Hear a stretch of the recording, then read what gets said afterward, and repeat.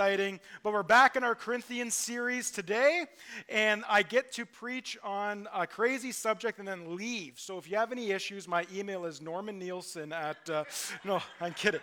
I'm just you can take it up with him. No, I'm just kidding. But if you have your Bibles, 1 Corinthians chapter 5, and verse 1 says, "It is actually reported that there is sexual immorality among you, and of a kind that is not even tolerated among the pagans. For a man has his father's wife." Well, welcome to church today. If you're a first-time guest and this is your first Sunday, I apologize. You couldn't have picked a weirder Sunday to come as we dive into the crazy parts of 1 Corinthians. And I just want to be upfront and honest with you all here today, that after chapter 5, this is the start of some of the harder lessons and teachings of the Bible. And it's going to be crazy, and we're going to go through it together. And I just want to give this disclaimer, that the truth of God is sharp and it pierces us. And I want you to have the freedom to share that with me when you're not understanding something, when you are disagreeing with something, or if you need more clarity on something. Because we're going to be delving into some very tough subjects, and it's vital that you are on the same page in our understanding. Even if we end that conversation and we still differ, that's okay. That's still wonderful. But I want to make sure you have room to challenge and talk and work this out. But this sermon and the next couple few that we're going to go through are going to be dealing with some more mature themes. Nothing explicit, but we are going to be talking about things to do with sexual immorality. But today's sermon, it's going to be mostly in the background, because even though verse 1 starts off this way, the what this gentleman is doing is not the forefront and not the focus of our passage today, but rather what's in sight is how the church is dealing with this blatant sin. But I will just claim again, we do offer kids ministry, so if you're just not ready for your kids to hear this, you can send them all down, but it will not be inappropriate, and I will not be explicit, but we will deal with the language of Scripture. But now, if you remember, in the first week, we saw that there were 5 major categories in the book of 1 Corinthians in Paul's letter. The first section, chapters 1 to 4, is all dealing with divisions within the church. And now, in chapter 5, Paul starts to address some of the confusion that the church has with regarding sex. We're going to be talking about a whole different subjects around this, about homosexuality, about all the LGBTQ issues and whatnot, and the church's response to to other sexual sins within that we don't focus on as much as a church, because Paul is going to be focusing on them. And Corinth, you may recall, is a notoriously immoral city. It was situated between 2 major ports of the day, which made this city an economic powerhouse in the Roman Empire. And it became a popular vacation destination, and the overall population, like the average population of Corinth, was young, upworldly people, and they brought with them common issues that surround their age. So it's not a surprise that sexual immorality was an issue. And plus, the city boasted scores and scores of temples that were both to Roman and Greek gods, and part of worship in these temples, at some of them, was prostitution. So the point is that sexual immorality was all around them. And on some level, it shouldn't surprise us that it was in the ranks of the church, because it was everywhere. But on another level, it should surprise us that it got into the ranks of the church. Paul goes beyond. He says this sexual immorality that you're dealing with as a church goes beyond even what the pagans would tolerate. Not even the Gentiles would tolerate this. A man is sleeping with his father's wife. Now, his father's wife either means his mom or his stepmom. And I don't care to find out, really. I don't want to know. But most scholars say it's his stepmom, since Paul says his father's wife instead of his mother. But again, that's up for debate. It doesn't matter. But either way, if there's a woman in your life that you call mom and then you say, "Will you go to prom with me?" you've probably crossed the line, okay? Let's just leave it there. But sadly, Paul also writes, is sleeping with and not slept with, which means it's in the present continuous tense, that it's an ongoing issue at the writing of this letter. This passage alone should help us from glamorizing the early church like we tend to do as Christians. Oh, if only it was like the early church. What? People sleeping with their stepmoms? That's what you want? But this should help us from over-glamorizing the early church because, yes, in our 90 years of history, we've had a lot of crazy issues, but I can confidently say I don't think this was one of them. And as your pastor, I ask, can we keep it that way? Okay? Paul says this kind of action, this sin is not even tolerated among the pagans. You know it's bad when your unbelieving neighbor's going, that's nasty. You shouldn't be doing that. You should not be accepting that. But the problem is that the Christians in Corinth were not mourning over it. Look at what Paul says in verse 2. He says, and you are arrogant. Ought you not rather to mourn? Let him who has done this be removed from you. Why weren't they dealing with it? Well, they might have been a few who thought, hey, this is Corinth, to each their own. Back then, the ancient philosophers always said, what happened in Corinth stays in Corinth. You know, that was a common saying. Who are we to judge? And there may have been some who were saying this. Well, hey, look, Christ has freed us. He has set us free from the law. If we are free in Christ, we are free indeed. And that means I can love whoever I want to love. Love is love. Love will win. And who are you to tell me that I can't love that person? Paul seems to address both of these groups in his explanation. But it seems to me that the way that Paul is speaking to them assumes that most of the people within the church in Corinth knew that this action was wrong. And they knew that Paul knew that they knew it was wrong. And the reason that they were not dealing with it was because it would create a scandal within the church. It would create a black eye, per se, on the reputation of the church. And they didn't want to go through that. They were so arrogant that they didn't want to deal with that. And these kinds of situations always get messy within the church, don't they? Usually when you confront people like this, they don't say, oh, what am I doing is wrong? Oh, I wasn't aware. I'm sorry. Let me stop. It's never that easy. No, likely the guy would get offended. He would make a scene. Maybe he was even a prominent figure within the church and gave lots of money. I don't know. That's all speculation. And this is just going to get messy, so the Corinthian leadership's going, well, let's just not deal with it. Let's not poke the hornet's nest. It's easy to leave well enough alone. Have you ever felt like that with people in your life, situations in your life, where you know someone is doing something wrong, fundamentally, biblically wrong, but you know how they're going to respond, so you go, it's just easier. Someone else will deal with that. I'm not going to poke the hornet's nest. I think we've all been there at times. We're human. We naturally run from confrontation. I know some who run to confrontation, and that's a different issue. But here, Paul is challenging the Corinthians and saying, look, you have a brother who is being destroyed by sin within your church, and you're not concerned about it. You're more concerned about your reputation or not rocking the boat than rather helping this poor soul. He says in verse 2, should you not mourn? And that word mourn is no different than the word mourning at a funeral, weeping for them as if they died. Sin has destroyed this person at your church, and Paul says, mourn. Mourn this. This should be keeping you up at night. And then Paul finishes verse 2 by saying, let him who has done this be removed from you. And maybe that caught your attention and you read that and you're like, what is he talking about there, Aaron? Like, are we talking about removing someone? Like from a church?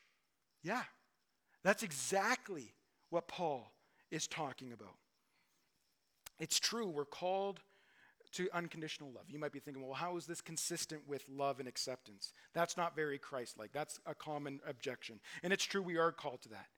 We are called to unconditional love as Christians, but let's never confuse this. Our fellowship as Christians is conditional. And we mix that as believers. Well, I got to love them. Who are we to judge? No. Our fellowship is important and must be protected. By the elders, yes, but you as the membership as well. So we're called to love, and maybe you say back, well, I thought we were to be an open and an embracing community to our community, because that's what you're teaching us, Aaron. Go in the community and love people, and that's true. Our primary calling, though, is to represent Jesus Christ and his family well. And yes, Jesus welcomed into his family people with all kinds of problems, from all kinds of tragic and broken backgrounds. And Paul himself, right, he was a murderer. Mary Magdalene, one of the female leaders in the early church, was a prostitute and even had some demons on her. But each of them had one thing in common. All the disciples, all the apostles, all these people being used by God in the early church had one thing in common. They came to a point of repentance in their life. A place where they realized that Jesus is Lord and his ways are true and we must follow them. Hear this, church. Jesus can take you with all types of crazy, messed up problems. But you have to be willing to go with him. I can take you to the lake and show you how to fish, but I can't force you to put a hook in the water. You got to be willing to go with Jesus. And I know that raises some questions for you, and don't worry, we're going to deal with those questions at the end of the sermon. But for now, let's keep reading. Verse 2 says, "And you are arrogant, ought you rather mourn? Let him who has done this be removed from among you. For absent in body I am present in spirit, and as present I have already pronounced judgment on the one who did such a thing. When you are assembled in the name of the Lord Jesus, and my spirit is present with the power of the Lord Jesus, you are to deliver this man to Satan for the destruction of the flesh, so that his spirit may be saved in the day of the Lord." Wow. That's some strong, hard verses. Can you imagine a more strongly worded sentence than that of verse 5, telling them to deliver this man to Satan? Not only do you just remove him from the membership list and go, "Oh, I hope another church deals with him," you deliver this man to Satan. And if you're anything like me, you should be asking the question, now, what does that mean? Like, do we have his address? Do we drop him off? Or like, what does this mean? All right, let's sit up for a moment because we're going to be dealing with some really hard truth here. Think of this. Think of the church as an embassy, right? It protects you as a Christian, and it authenticates your call upon your life. This is why I'm a big believer in local church membership, because it's like joining an embassy where we're saying, yes, you are living an authentic Christian life, and we recognize that. That's why in our bylaws it says after 6 months of with not having any showing up, not doing anything in our church, we remove you from membership, because the elders and I can no longer say you are living in a Christian manner, because we don't know. We haven't seen you. We haven't heard from you. So the church is like an embassy that protects you, that authenticates the call upon your life, just like a Canadian embassy, if you were traveling abroad, would say, yes, you're a Canadian, yes, your passport's valid, and try to fundamentally protect your Canadian rights.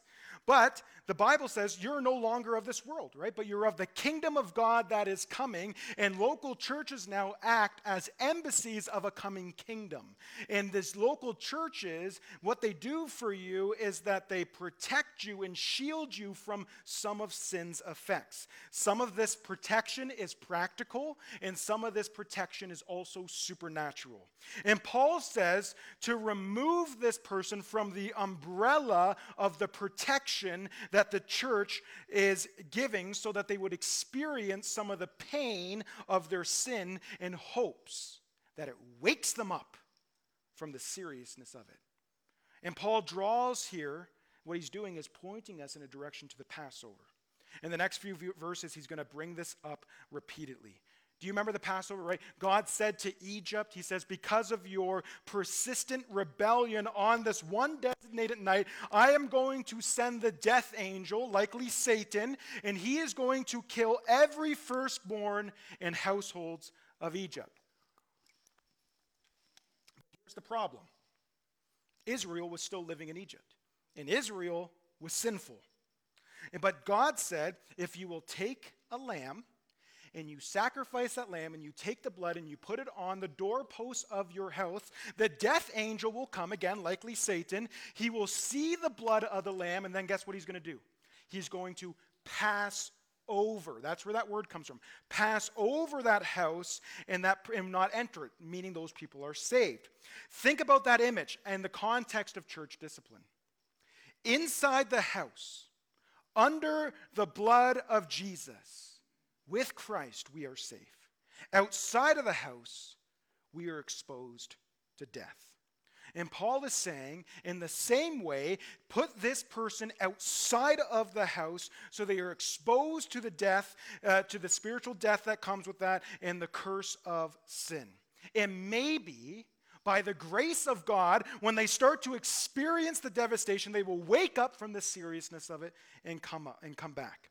And this is what we do with someone in the church who names the name of Christ but persists in rebellious, stubborn, willful sin. Now let me be clear before you get the pitchforks. This step is of last resort. It's not that somebody makes a mistake or even a handful of mistakes. It's not that sister so-and-so walks in and gives you a grumpy look and you go, that's it, hand them over to Satan, she's done, get out of here, right? This is after the church elders have exhausted all avenues of reconciliation and the person in question continues to reject it. It might feel as we're reading here in chapter 5 that Paul is kind of jumping to this, but we have to remember, I think it's verse 9 off the top of my head, Paul says, I've already written you a letter, right? So we're actually coming in the middle of a long discussion. Likely there's been already conversation on this. And so it's not that Paul is jumping to this, but rather we are in the middle of a conversation now. Paul is being forced to recommend the use of this very rare tactic in church discipline. And some churches, though, have this backwards. It's the first thing they jump to, and that's spiritual abuse. I want you to hear that. That's spiritual abuse. And Jesus, though, actually lays out for us. Paul doesn't give us the steps because he assumes that everybody knows the steps, and they've probably detailed the steps in other letters. But Jesus gives us the steps on how to deal with sinful people within our midst in Matthew 18. Gives us 4 steps to dealing with sin. And the first one is found in verse 15 of Matthew 18. It says, if your brother sins against you, go and tell him his fault between you and him alone. If he listens to you, you have gained your brother. So the first step is private correction. This is the most simple one, but yet the one that is neglected the most. Like, just go and talk to the people. Rather, we run to everyone else and complain for 6 weeks, and then we go talk to the people, and we've caused a whole bunch of issues within the church. So go and talk to them. Don't text them. Don't put cryptic messages up on Facebook and hope they read it and understand you're talking about them. Go to them and tell them your faults between you and them alone. And here's the crazy thing about the Greek word alone in Greek. You know what it means? It means alone, right? It's that simple. Go to them alone. Don't bring 10 people with you. Don't gang up on them. Go to them alone and bring your faults.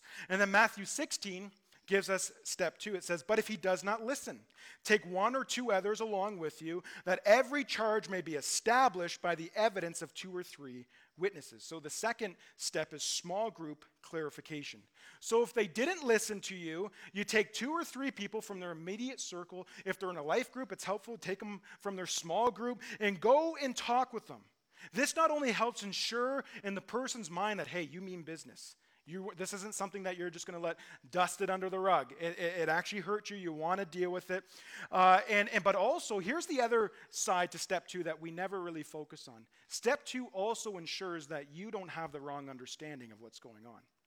Maybe you've made a molehill into a mountain, and those 2 or 3 witnesses go, oh, Aaron, actually, you're the one in error here. Like that was just a peccadillo of an issue, and you're making it into this major concern. And that's why it says 2 or 3 will establish the charge. But in Jesus' context, he's saying, okay, this person is an issue, and they don't even listen to the small group clarification, so he gives us step 3.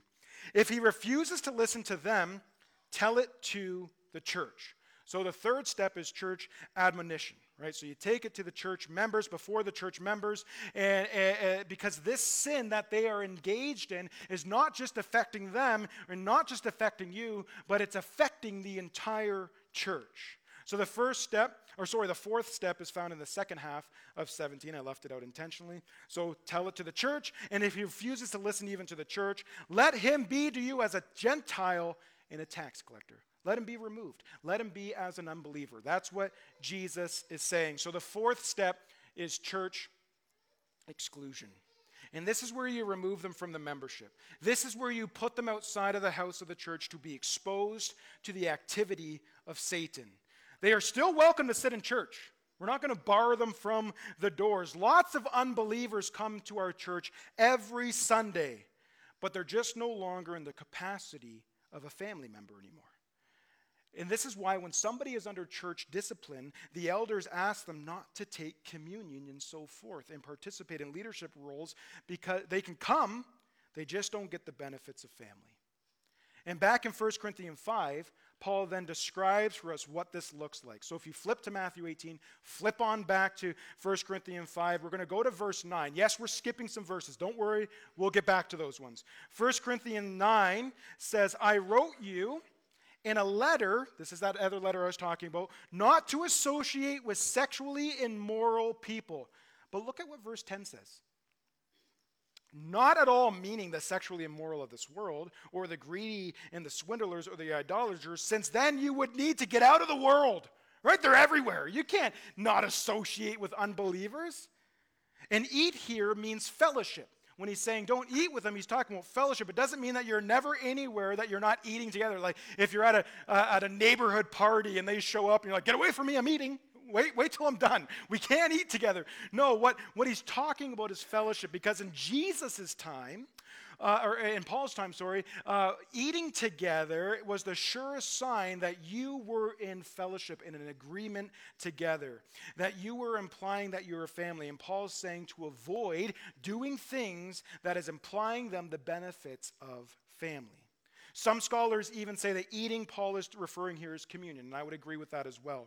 He's saying don't do that because you don't want to imply that God is okay with their blatant rebellious sin. Paul says there are 4 reasons, though, we should do this. But before I give you those 4 reasons, I just want to take a quick time out, because there are a couple things I want to be clear. First, when we're talking about public action from the church, because this is public action, this will make its way on Drum Discussion if it ever happens, right? It will just go everywhere. We're talking about somebody who is defiantly persistent in something that is blatantly unbiblical. We are not talking about things like, hey, I'm concerned, brother, you're watching too much TV. Hey, your attitude's a little out of check today. Now, don't hear me wrong. We should always have people within our immediate circle who can call us out on those things. It's part of discipleship. It's part of iron sharpening iron. People who are saying, hey, you're dropping the ball here. Can I help you out a little bit? This is why I preach life groups so much, because that's where that can happen. But this stage of the later steps of church discipline process is when we're dealing with someone who is overtly defying Jesus' authority, but yet still trying to claim the name of Christ. This is such a touchy and abused subject. So I want to be clear. We are talking about major, grotesque sins that don't only harm the people, but are harming the church and her unity. But even though this subject is uncomfortable, and a lot of us would rather just sweep this passage under the rug and not deal with it, you're probably thinking, Aaron, we're trying to grow the church. Why are you preaching on this? Well, this is how you grow the church. Because I don't care about numbers. I care about you, every single one of you, growing in spirituality. And the way you do that is by having a healthy diet of the entire Bible. Amen? So we have to deal with these hard subjects, and we also have to practice these hard things when necessary, and we have biblical precedent for doing this, as we see Paul lay out for us in our verses. So with that, let's look at 4 reasons very briefly of why the church should remove willfully sinning members from its midst. The first reason is for the sake of the sinning brother. It's for the sake of the sinning brother. We see that in verse 5, which says, you are to deliver this man to Satan for the destruction of the flesh, so that his spirit may be saved in that day of the Lord. Hear this, church. The goal, the hope, the reasoning behind church discipline is always that the person wakes up from their sin. That the pain of being removed from the blessing of the church wakes them up and brings them back to their senses. It's never to punish them. It's never to get even with them. It's never to exercise an authority to show them how big you are. It's never exclusion, even though you might have to go there at some point. But it's never the goal.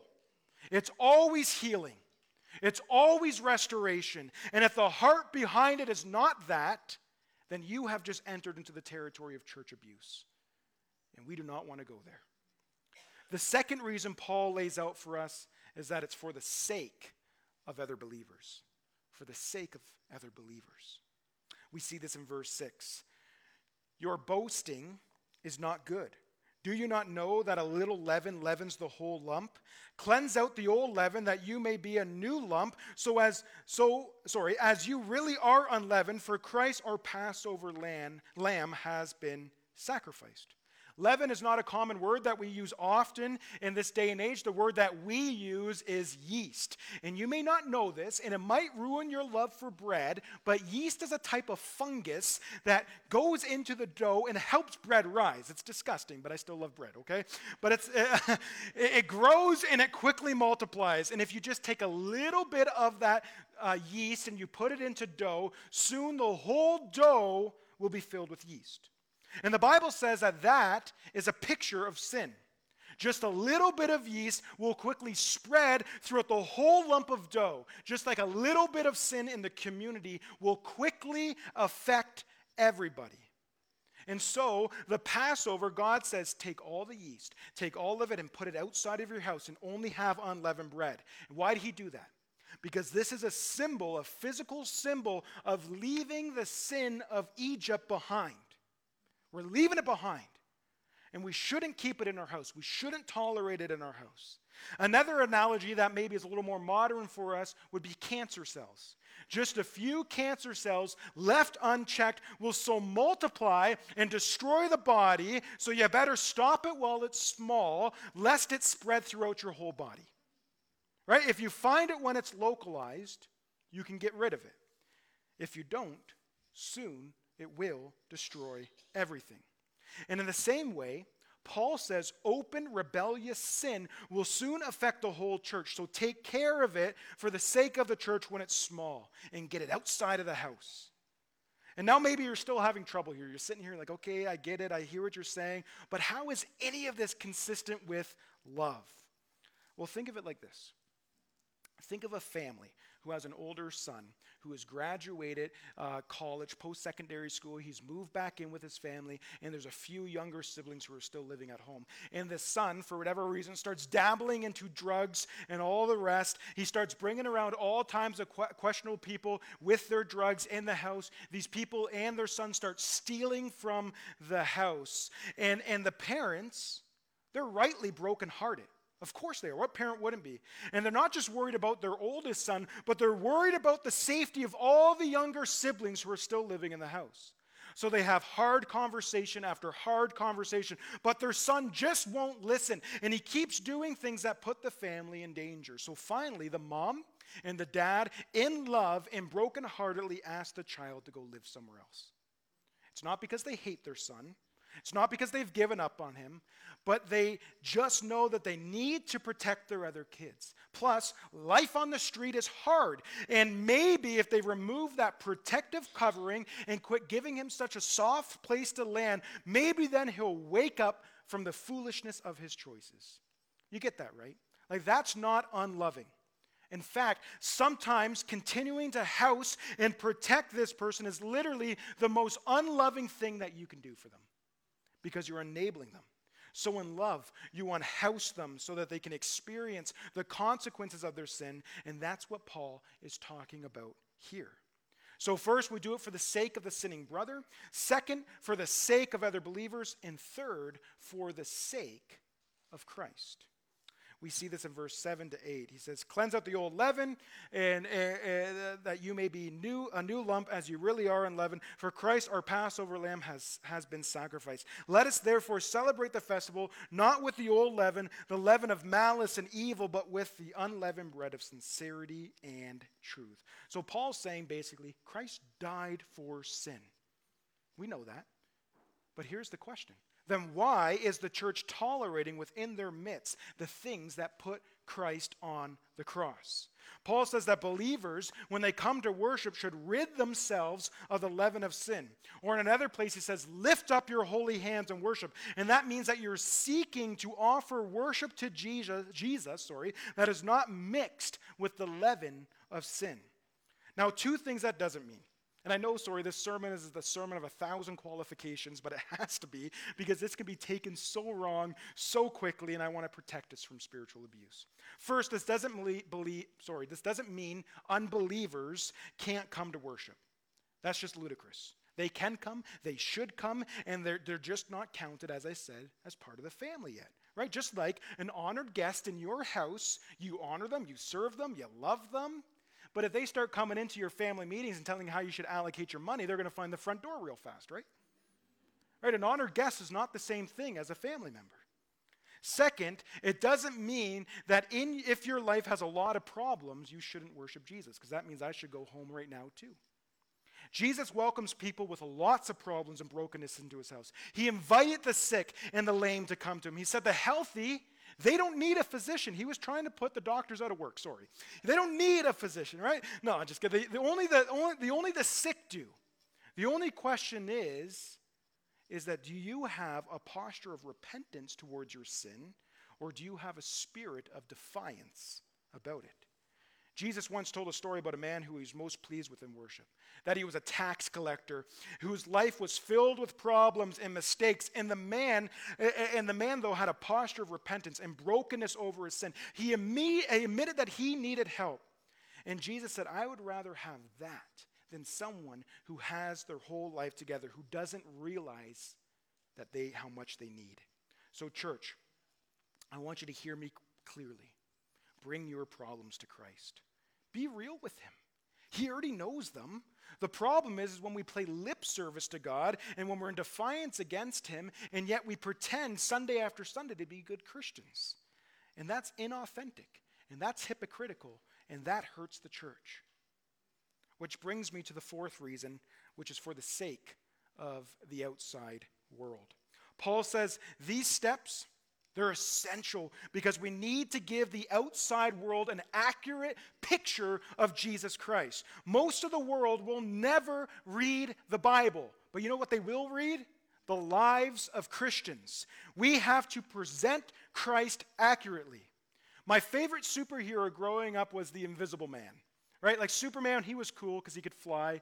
And Batman, he had a car, so he was pretty neat. But the Invisible Man was so underrated. He was like the Nicolas Cage of superheroes, okay? And I mean, like just imagine how great life would be for a young kid if you could just turn invisible whenever you want it. My Sunday school teachers would have quit long ago, right? But if you ever watch the old cartoons, the only way to catch the Invisible Man was to throw something on him or to, for example, dump a can of paint on him so you could see his shape. Now, the church is to be like the paint that is poured over the invisible Christ to show the world how he looks. That they will learn how glorious he is by how passionately we worship him. Think about that.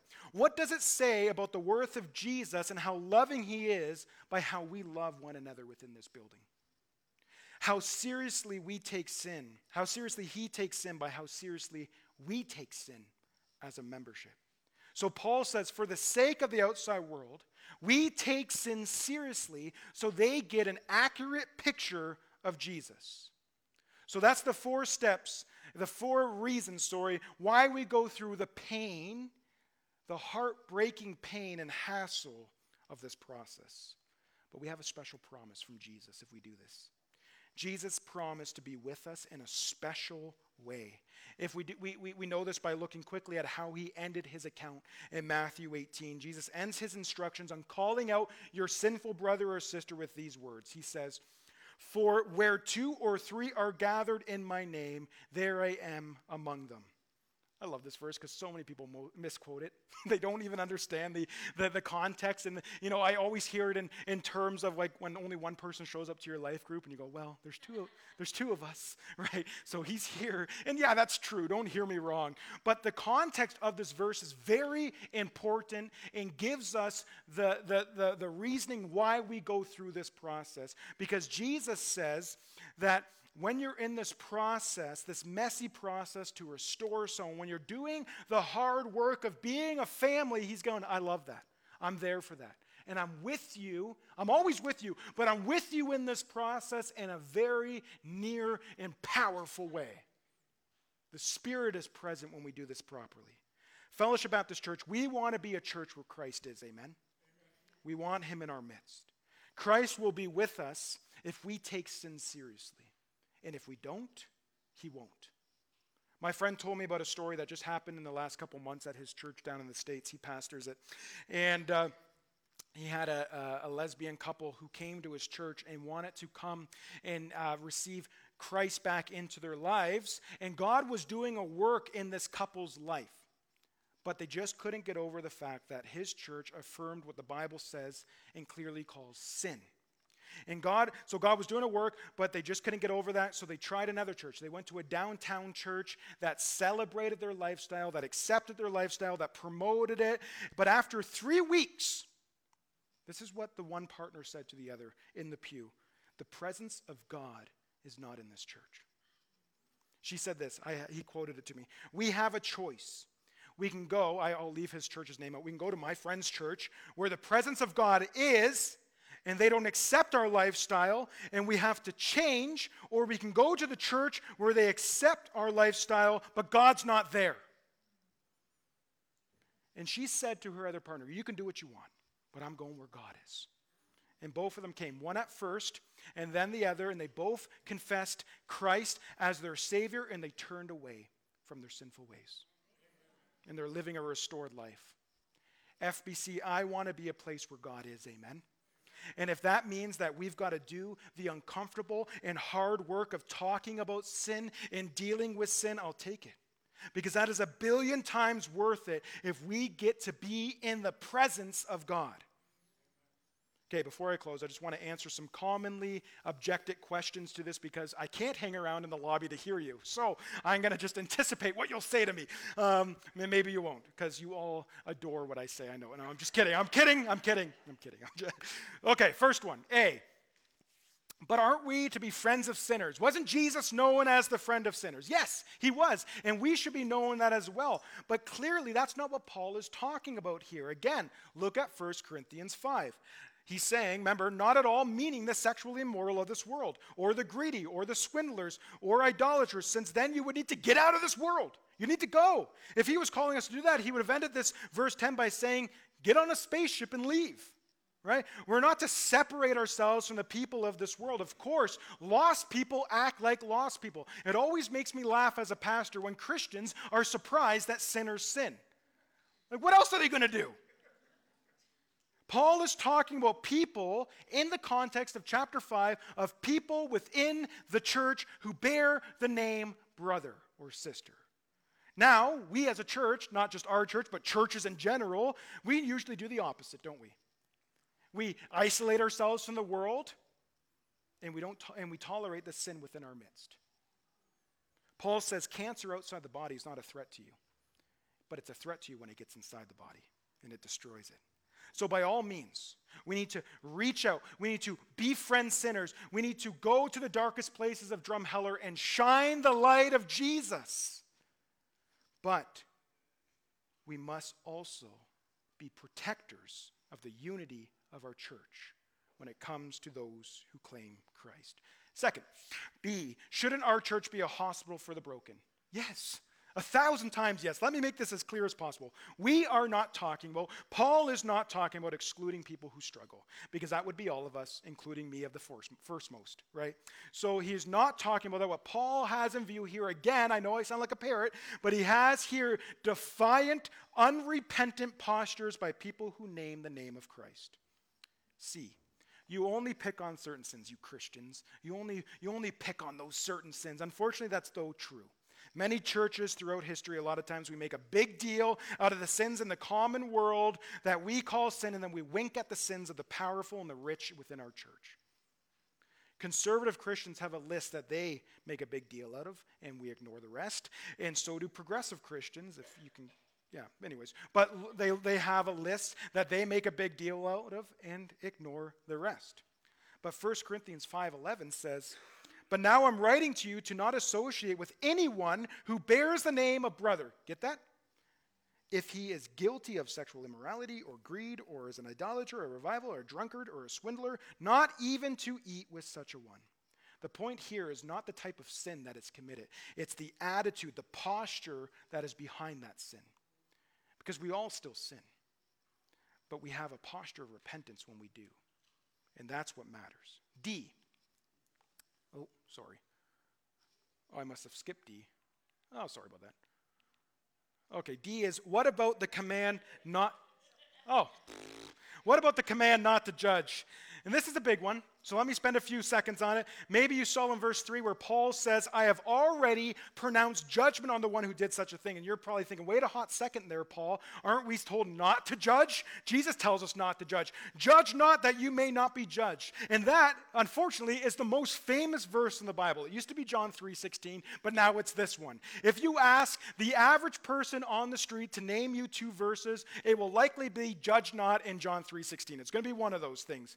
And even when I typed into Google this last week, the Bible says not to. It was the second highest one. The first one, it was funny, not to eat pork. But I don't know why. And then the second was not to judge, right? And so even Google understands this.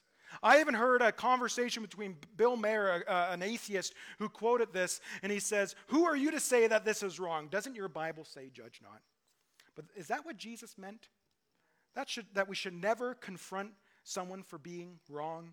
How could it mean that? I mean, just look at the ministry of Jesus. He spent his whole ministry telling people that they were in error, and he told them and rebuked the works of darkness. So what is Jesus talking about when he says judge not? In the context of Matthew 7, where that verse is coming from, he's talking about sitting in a place of judgment over someone as if, one, you don't have sin yourself, and secondly, that you're in a place to pass ultimate judgment on them. He's not talking about telling the truth. He's talking about writing them off beyond hope. Christians are bad for this. Hey, you should share the gospel with your neighbor. No, my neighbor would never get saved. Who are you to judge that? You are not the ultimate judge. That's the context he is talking about. Paul is not saying cut them off from the church and declare them rejected from God. In fact, the whole point in doing this is that they wake up and repent. We want to see them restored. When we do something like this, we do it from a posture, not of a posture of judgment of passing a sentence, but we do it with arms wide open, like our Father did for us when we returned to him. We always receive them back when the prodigal son or daughter comes. It's loving them. We have to get rid of the idea in this day and age that speaking the truth is judging. And no one really thinks that, by the way. It's just a phrase we use of a cop-out to excuse our sins. Because if we truly believe that, we would essentially be saying that we shouldn't talk about any injustices at all. Because if we were following that logic, that flow of thought, that we shouldn't speak, that we shouldn't judge, we would say that we shouldn't speak about any injustices of our age, things like racism, things like discriminations, that we should just shrug our shoulders to those things because who are we to judge? They can live their own life, right? That's ludicrous. We don't believe that. And we all know it because love requires us to speak out. Telling someone the truth is not judging them. It's what you do after you tell them the truth that determines whether you are judging them in the way that Jesus forbid. Are you writing them off or are you inviting them in? Okay, last objection. Does this actually even work? Doesn't this just drive people further away from the church? And the simple answer is it does work. There are many, many stories that I could fill this time with that when this is done right, it's successful. And then I could equally fill this time with many, many stories of when this is done wrong and things have went horrible and they've crossed the line into spiritual abuse. I could fill this section with so many successful stories that I know of trusted brothers and sisters, even within our fellowship of churches, who have practiced this and have seen people come under discipline and after a long, painstaking time, because this isn't we just throw them out and never talk to them. This is the elders meeting with them and setting up stages and walking through them with discipline and careful discipleship and then restoring them. And these people came back restored, greater and more in love with Jesus. It's beautiful. But I also want to acknowledge the fact of the times that we live in. During the writing of this letter, there weren't other denominations within Corinth or anywhere. There was one church. Yes, there was multiple locations, but one church. So they were all under one authority. So they couldn't run to another church and hope they could hide out there because it would be known that they were under discipline. But sadly, today, with every church, for whatever reason, wanting to be in competition with each other, and rather than reaching the lost, it makes no sense. We try to steal other Christians rather than make Christians, I guess. But with every church being in competition, a disciplined member can very well just run to another church and hide out there, and the elders do not have to heed our warning. But I want to make myself clear. If someone were to come here from another church and their elders call me and they share that they are under church discipline, and we examine it as an eldership and we conclude that that person is actually under church discipline, rightly so, we will uphold that discipline here. This is not a place for you to come to run from your sin and cause disunity here. This is a place where we deal with sin, we see you restored and worshiping Jesus more. Amen? I'm here for the sake of salvation. And I just want to go on the record saying that. So we don't obey Scripture because it works. We obey it because God said it. But we shouldn't be surprised when it does work. I told you a few weeks ago that I don't stock the pantries of Scripture. I just put the meal together, whatever's in there. And that's what I've done with this weirdest passage in Scripture, quite frankly. I'd rather just skip this, but we can't do that. If you're here and you're not a believer, I want you to know that we don't pass judgment on you. But we do want you to know that we do take sin seriously because Jesus does. Because hear this, sin destroys people's lives. It was so bad that Jesus had to die a bloodied, tortured death on the cross to release us from it. And I want you to see that your sin puts you in grave danger. The good news of the gospel, though, is this, John 3:17. That's not it. Oh, yes, it is. Okay. For God did not send his Son into the world to condemn the world, but in order that the world might be saved through him. That means that Jesus doesn't stand before you today as your judge to condemn you, but rather he stands as your Savior to save you. He extends salvation to all who hear and receive him, and that means you today. But if you won't receive him as Savior, then you will stand before him as judge. You will encounter Jesus as one of two things in your life. As Savior, or as you die, you will see and experience him as judge. There are two ways that you can pay for your sin.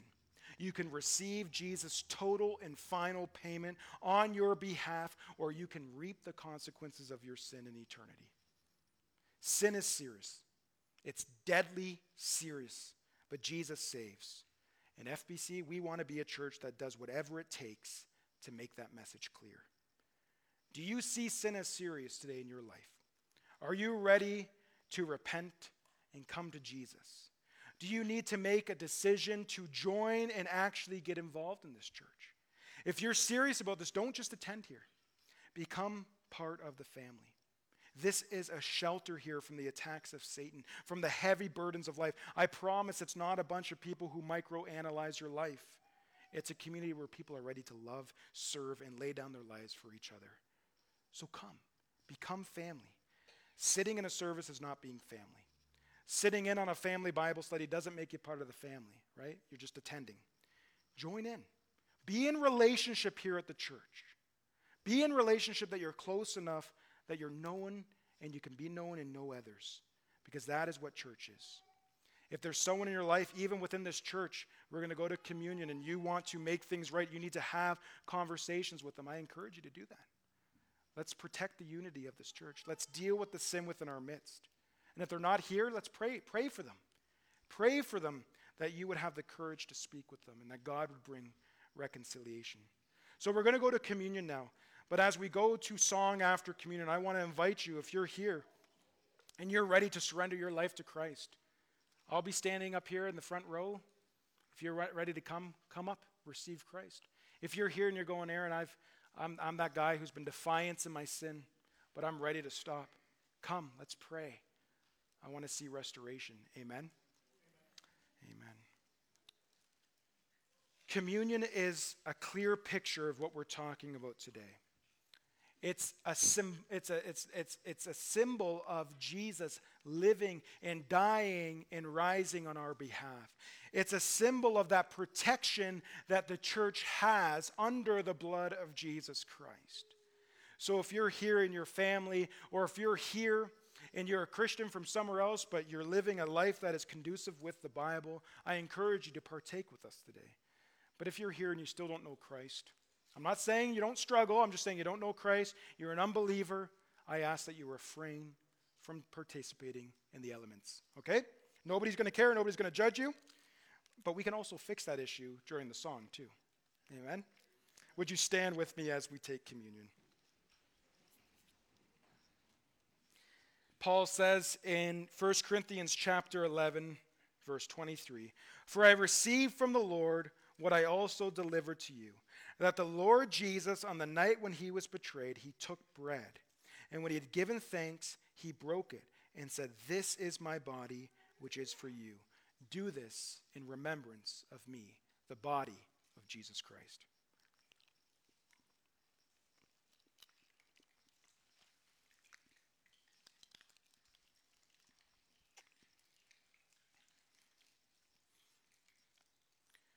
And in the same way, he took the cup after supper, saying, "This is the cup of the new covenant in my blood." The blood, the protection, what we're under as a church. "Do this as often as you drink it in remembrance of me," the blood of Jesus Christ. "For as often as you eat this bread and drink the cup, you proclaim the Lord's death until he comes." By taking this cup together, we are committing to each other as family. And we must uphold each other. We must love each other. We must correct each other when it happens. And we must commit our lives to the teaching and living of his word and be empowered by his Spirit. Amen? Let's pray. Father, I thank you, O Lord, for Fellowship Baptist Church. It's such a joy of mine to be the pastor here, to be their servant, O God. Father, we thank you, Lord, that Scripture is hard, that it cuts us and it heals us at the same time. Father, may your Spirit apply these truths to our lives. May what we remember is not what the guy up front was yelling about, but what your word says, O Lord. Father, may you impress these words upon our hearts and our minds, and Lord, would you transform us? Father, would you protect the unity of our church? Father, would you use this church not to just be so focused on vain things, Lord, but to be focused on one another, to build each other up, and to reach into the community, that when people come in for the first time, they would see the healthy family of Christ, which you said in your intercessory prayer, the unity of your church is the greatest sign of evangelism to the unbelieving world. Father, bless this church. Revive this church once again so that we may rejoice. In Jesus' name, amen. If you'd like to come, I'll be at the front row.